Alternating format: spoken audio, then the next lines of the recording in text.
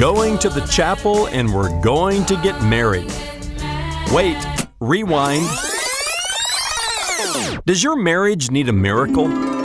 Jesus chose a wedding in Cana of Galilee as the site to perform his first miracle. Somebody failed to order enough wine and they ran out.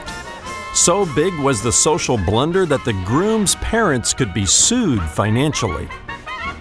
But somebody was wise enough to invite Jesus to that wedding, and he made all the difference in the world. He saved the wedding day by turning water into wine. So the next time you think about going to the wedding chapel, or the next time you face a crisis in your own marriage, don't forget to invite Jesus.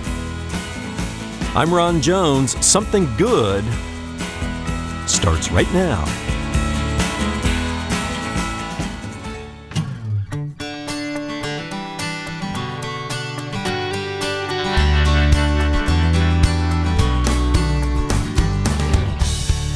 Hello and welcome to Something Good with Dr. Ron Jones, lead pastor at Atlantic Shores Baptist Church in Virginia Beach, Virginia. My name is Brian, and whether you're listening on radio or online from our website, somethinggoodradio.org, thanks for stopping by. Ron calls it the wedding miracle, the first recorded miracle of Jesus, and according to the Apostle John, the first miracle Jesus ever performed.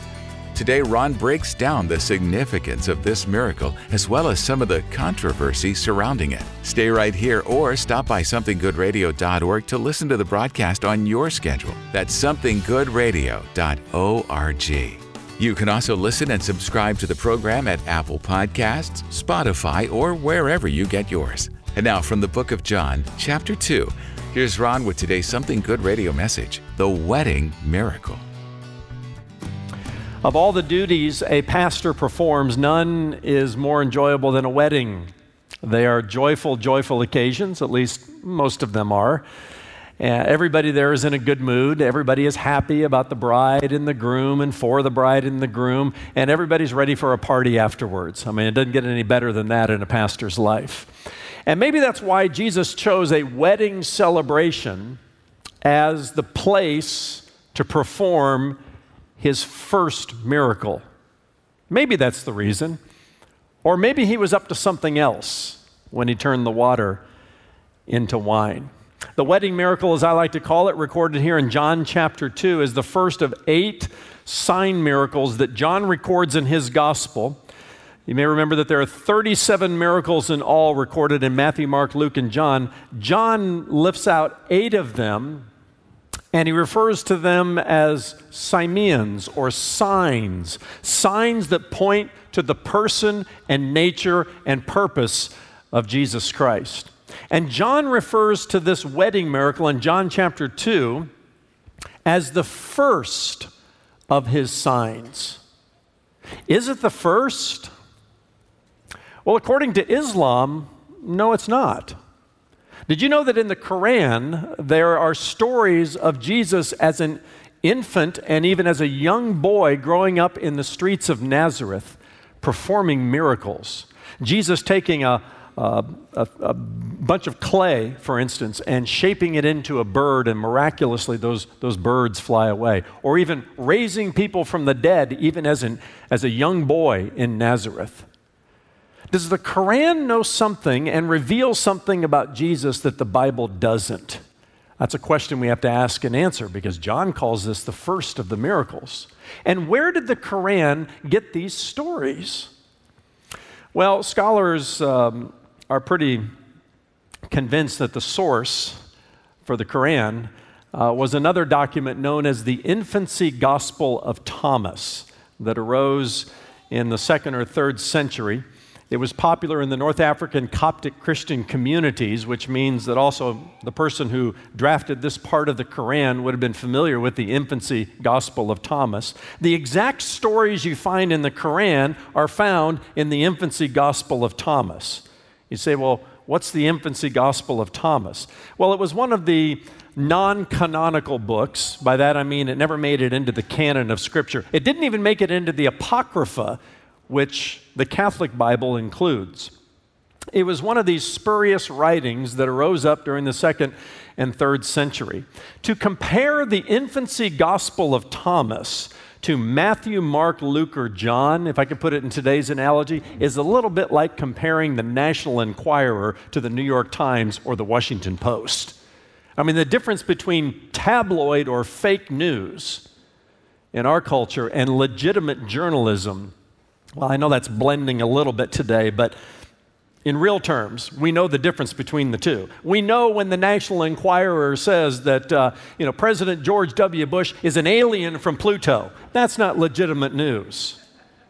And back in the 2nd and 3rd century, writings like the infancy gospel of Thomas was considered the tabloid news of its time. It didn't rise to the authenticity and to the trustworthiness of Matthew, Mark, Luke, and John. And for that reason, and because we believe this Bible is authoritative and trustworthy for all the scholarly reasons that we can come up with, for all the arguments we can come up with inside the Scriptures and external to the Scriptures, for that reason, any silly or superstitious story about the infant Jesus performing miracles, even the boy Jesus performing miracles, we reject.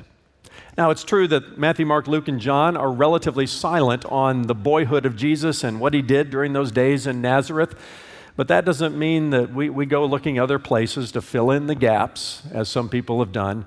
It just means that, under the inspiration of the Holy Spirit, those things weren't necessary. We're given little glimpses into his boyhood.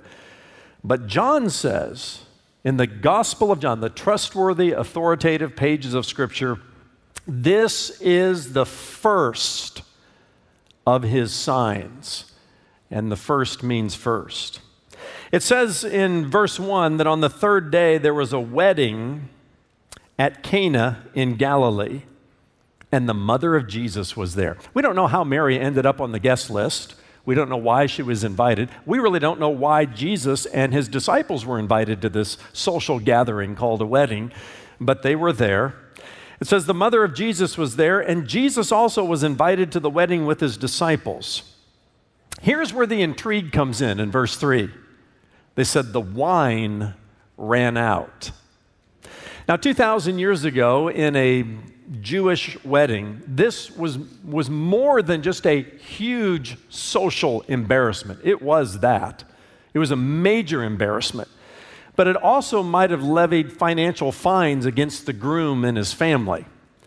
There are some writings that talk about the Jewish customs of the day that help us understand that in a Jewish wedding 2,000 years ago, the preparations and the cost of a wedding fell to the groom and to his family. By the way, that's why when my daughter gets married one day, we're converting to Judaism that day. Just so you know. We'll convert right back afterwards, but kind of like that idea, Then when my son gets married, it goes the other direction. But it was the groom's responsibility to pay for the event. And Jewish weddings back then, even today, they're much more than just a wedding day. The celebration lasted for an entire week. And so there were many plans and many preparations that had to go into this wonderful and joy-filled celebration. But somebody miscalculated the amount of wine they needed, and they ran out. And this was a huge social embarrassment that could even lead to financial fines against the groom's family. And we don't know how Mary, the mother of Jesus, got to the event. We don't know her relationship to the bride and groom, but she seems to have a role to play here, kind of like a wedding coordinator, because she shoulders the responsibility here. And she goes to Jesus and says, they ran out of wine. Now, the first question that comes to my mind is, why didn't she say this to her husband, Joseph? Where's Joseph in all of this?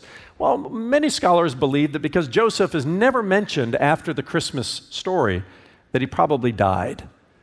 And so Mary goes to another, one of her sons, and to Jesus, and says to him, they have no wine. I mean, feel the panic in Mary and just the sense of, what are we going to do? We have to rescue the situation here. And Jesus' response is really quite interesting. Let me quote it to you directly. He says to her, "Woman, what does this have to do with me?"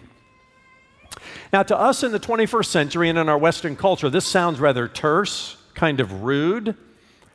The kind of statement that I'll be honest with you, if either of my two kids said to their mother, "Woman, what are we having for dinner tonight?"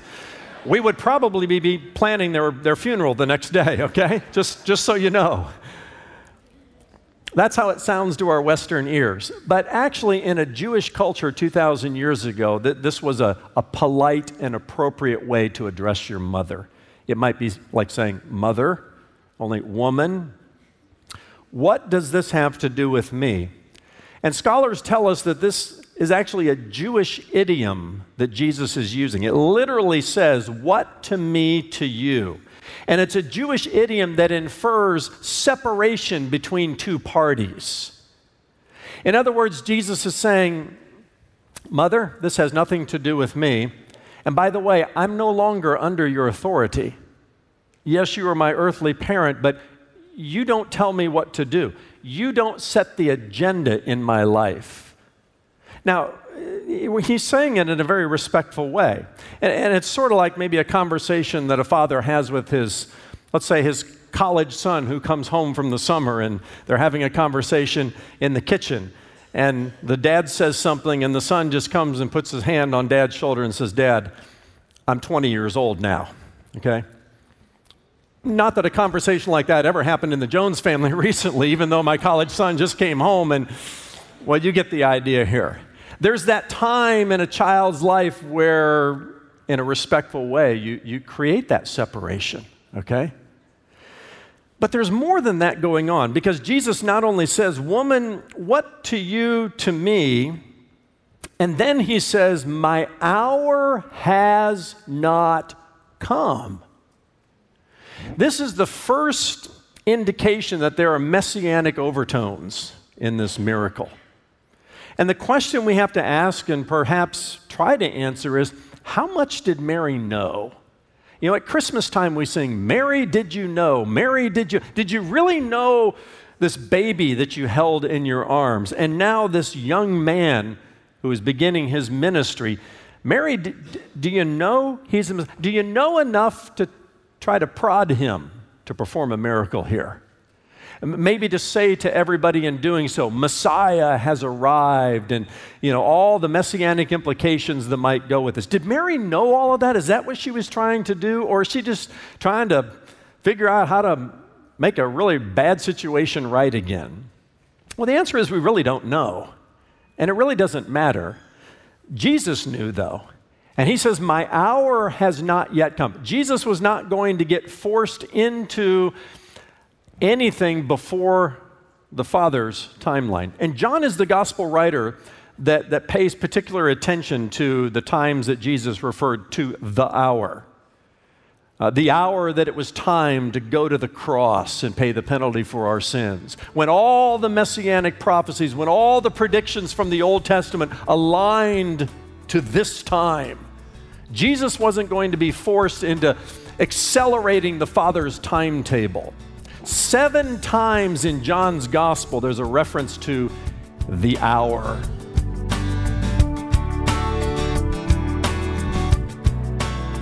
There's still more to come from Dr. Ron Jones, so stay right here. Listen to Ron's messages on demand on your schedule at somethinggoodradio.org. That's somethinggoodradio.org. And when you stop by, be sure to check out Starting Point, A Disciple's First Steps, a free online discipleship coaching experience created by Dr. Ron Jones. That's Starting Point, where you'll discover what it means to be a disciple and learn how to train others to be true followers of Christ. When Jesus turned the water into wine at the wedding of Canaan, it was not only a foreshadowing of things to come, but the fulfillment of messianic prophecies foretold long ago. Here's Ron with the rest of today's message, The Wedding Miracle.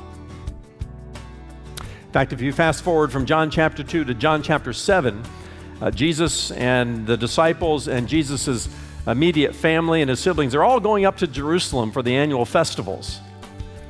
And his earthly brothers, pull him aside and say, "Hey, Jesus, a guy like you, young upstarting rabbi, this is the time to present yourself to everybody. They're talking like marketing agents from Madison Avenue. And Jesus says, yeah, it's always time for you. The opportune time is here. He says, but it's not my time. It's not the Father's time. Jesus always had this sense of a messianic timetable. And he always knew and was sensitive to his Father's timing. By the way, God is never late. He's never early. He's always on time in your life and in my life. In every prophecy he makes, every prediction he makes. And Jesus was sensitive to that. So he says to his mother, respectfully, woman, what does this have to do with me? My hour has not yet come. Verse 5, his mother said to the servants, do whatever he tells you. Did Mary get it? Well, again, we really don't know. We really don't know, but from this point forward, Mary disappears from this story. She's not mentioned any further. And it gives us an indication that Jesus had something more going on here than just attending a social gathering. Why did he choose a wedding and the turning of water into wine as the location and the actual action of his first miracle? Why did he do all of that?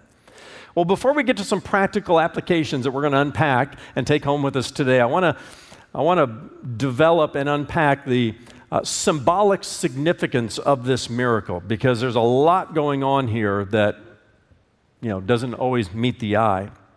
One has to do with the messianic fulfillment and foreshadowing that is wrapped up in a wedding ceremony and the turning of water into wine. Many, many Old Testament prophecies concerning the coming of Messiah were written with wedding, romantic, wine kind of language. Let me give you a couple of examples. Amos chapter 9 and verses 13 and 14. This is a messianic prophecy that says, behold, the days are coming, declares the Lord, when the mountains shall drip sweet wine and all the hills shall flow with it. The prophet Isaiah also weighs in by saying, in a messianic and prophetic kind of way, on this mountain the Lord of hosts will make for all peoples a feast of rich food, a feast of well-aged wine, of rich food full of marrow, of aged wine well refined. In chapter 55 of Isaiah and verse 1, come, everyone who thirsts, come to the waters, come buy wine and milk without money and without price. The God of Israel also uses wedding imagery and language to describe his romantic relationship with his chosen people. And he refers to them in the book of Jeremiah as Israel, my bride. Whenever Israel strayed from the pure and holy relationship she was to have with Jehovah in the Old Testament, again, there's wedding and romantic language used to describe her waywardness. She's referred to as a spiritual adulteress. And we could go on and on and on. You fast forward to the end of the book of Revelation, chapter 21 and verse 2, and John says, I saw the holy city, New Jerusalem, coming down out of heaven from God, prepared as a bride, adorned for her husband. Jesus even said in Matthew 22 and verse 2, the kingdom of heaven may be compared to a king who gave a wedding feast for his son. I mean, just over and over and over again. Even John the Baptist, when he baptized Jesus and said, behold, the Lamb of God who takes away the sins of the world, referred to Jesus as a messianic bridegroom. And so it's no casual incident that Jesus shows up at a wedding and turns water into wine. The messianic fulfillment, the messianic foreshadowing, yet you have to get that in the miracle here. He's basically saying, Messiah has arrived, the kingdom of heaven is at hand. He wasn't getting ahead of his Father's timetable in doing so, but he was being very, very intentional about that. I also see in this miracle not only the messianic and fulfillment and foreshadowing, but I wonder, and I'm just going to pose this to you to make you think a little bit this morning. Is there also a flashback to creation? I'm talking to Genesis chapter 1. Because think about what's happening here. Jesus not only turns water into wine, and that's a miracle in and of itself, but he turns the water into the best wine. The steward says as much. When the steward at the wedding takes out a little bit of that liquid from the water jars, he's flabbergasted. He's beside himself. He's kind of a wine tasting expert, and he runs to the groom and he says, "You've saved the best wine for last." You know, nobody does that. When you're at a big wedding celebration like this, you serve the best wine first, and then after everybody's had a little bit too much, the $1.99 stuff comes, right? Well, that was true 2,000 years ago. The wine steward, he says, "You saved the best until last." Now, what does it take to get the best wine? It takes time, doesn't it?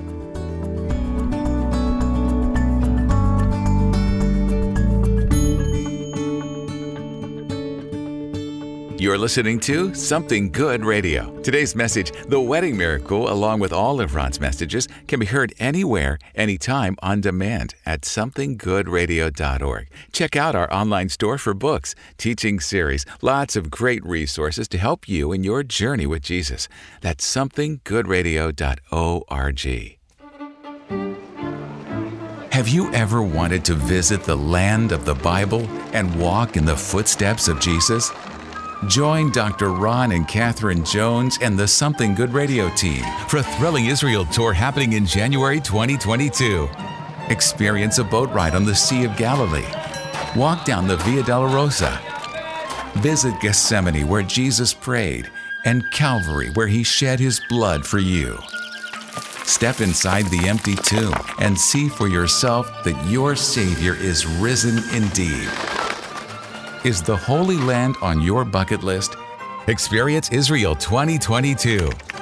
Register at somethinggoodradio.org. That's somethinggoodradio.org. Almost everyone who goes with us to the Holy Land tells us it's one of the best decisions they've ever made.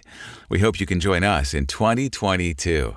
Visit somethinggoodradio.org for information or to reserve your spot today. Well, we know the past year has been tough for so many, and we want you to know that the ministry team here at Something Good Radio is here for you during these troubled times. If you need prayer today for any reason, please contact us at somethinggoodradio.org, and our ministry team will join you in prayer for any need you have. We also want to say thank you, because your prayers and financial support have made it possible for Something Good Radio to reach more people than ever before with the gospel of Jesus Christ. We're so grateful for all you've done, and as you're able to give a gift this month, Ron will say thank you by sending you the complete audio download of the series you're hearing now, Believe the Miracles of Jesus. That's Believe the Miracles of Jesus. Request it today when you make a gift to Something Good Radio. Donate online at somethinggoodradio.org or mail your gift to P.O. Box 6245, Virginia Beach, Virginia 23456. And you can also call our offices at 757-276-1099. When you visit somethinggoodradio.org, be sure to sign up for Something Good Digital Magazine, where you can watch sermon videos, listen to audio messages, or hear Ron's on-air answers to your questions about the Bible and Christianity. This will be an encouraging resource, especially during these unsettled times. And best of all, it's absolutely free. Subscribe online at somethinggoodradio.org. Are you a joyful Christian? You know, if we had time, we could establish the fact that joy is a gift from God, that joy is a fruit of the Holy Spirit, Galatians chapter 5. That joy is a choice. James chapter 1 tells us, consider it all joy, my brethren, when you fall into various trials. So I don't care what you're going through today. Choose joy. That joy is also, according to C.S. Lewis, the serious business of heaven. Did you know that? I love that phrase. Lewis wrote an autobiography about his personal conversion from atheism to theism and to faith in Jesus Christ. And he said he was surprised by joy, because joy is the serious business of heaven. No more serious than when somebody comes to faith in Jesus Christ. That's next time in part 2 of Dr. Ron Jones' message, The Wedding Miracle. Tune in then to hear Something Good. And now for Ron and the entire team here at Something Good Radio, I'm Brian Davis saying so long and thanks for listening.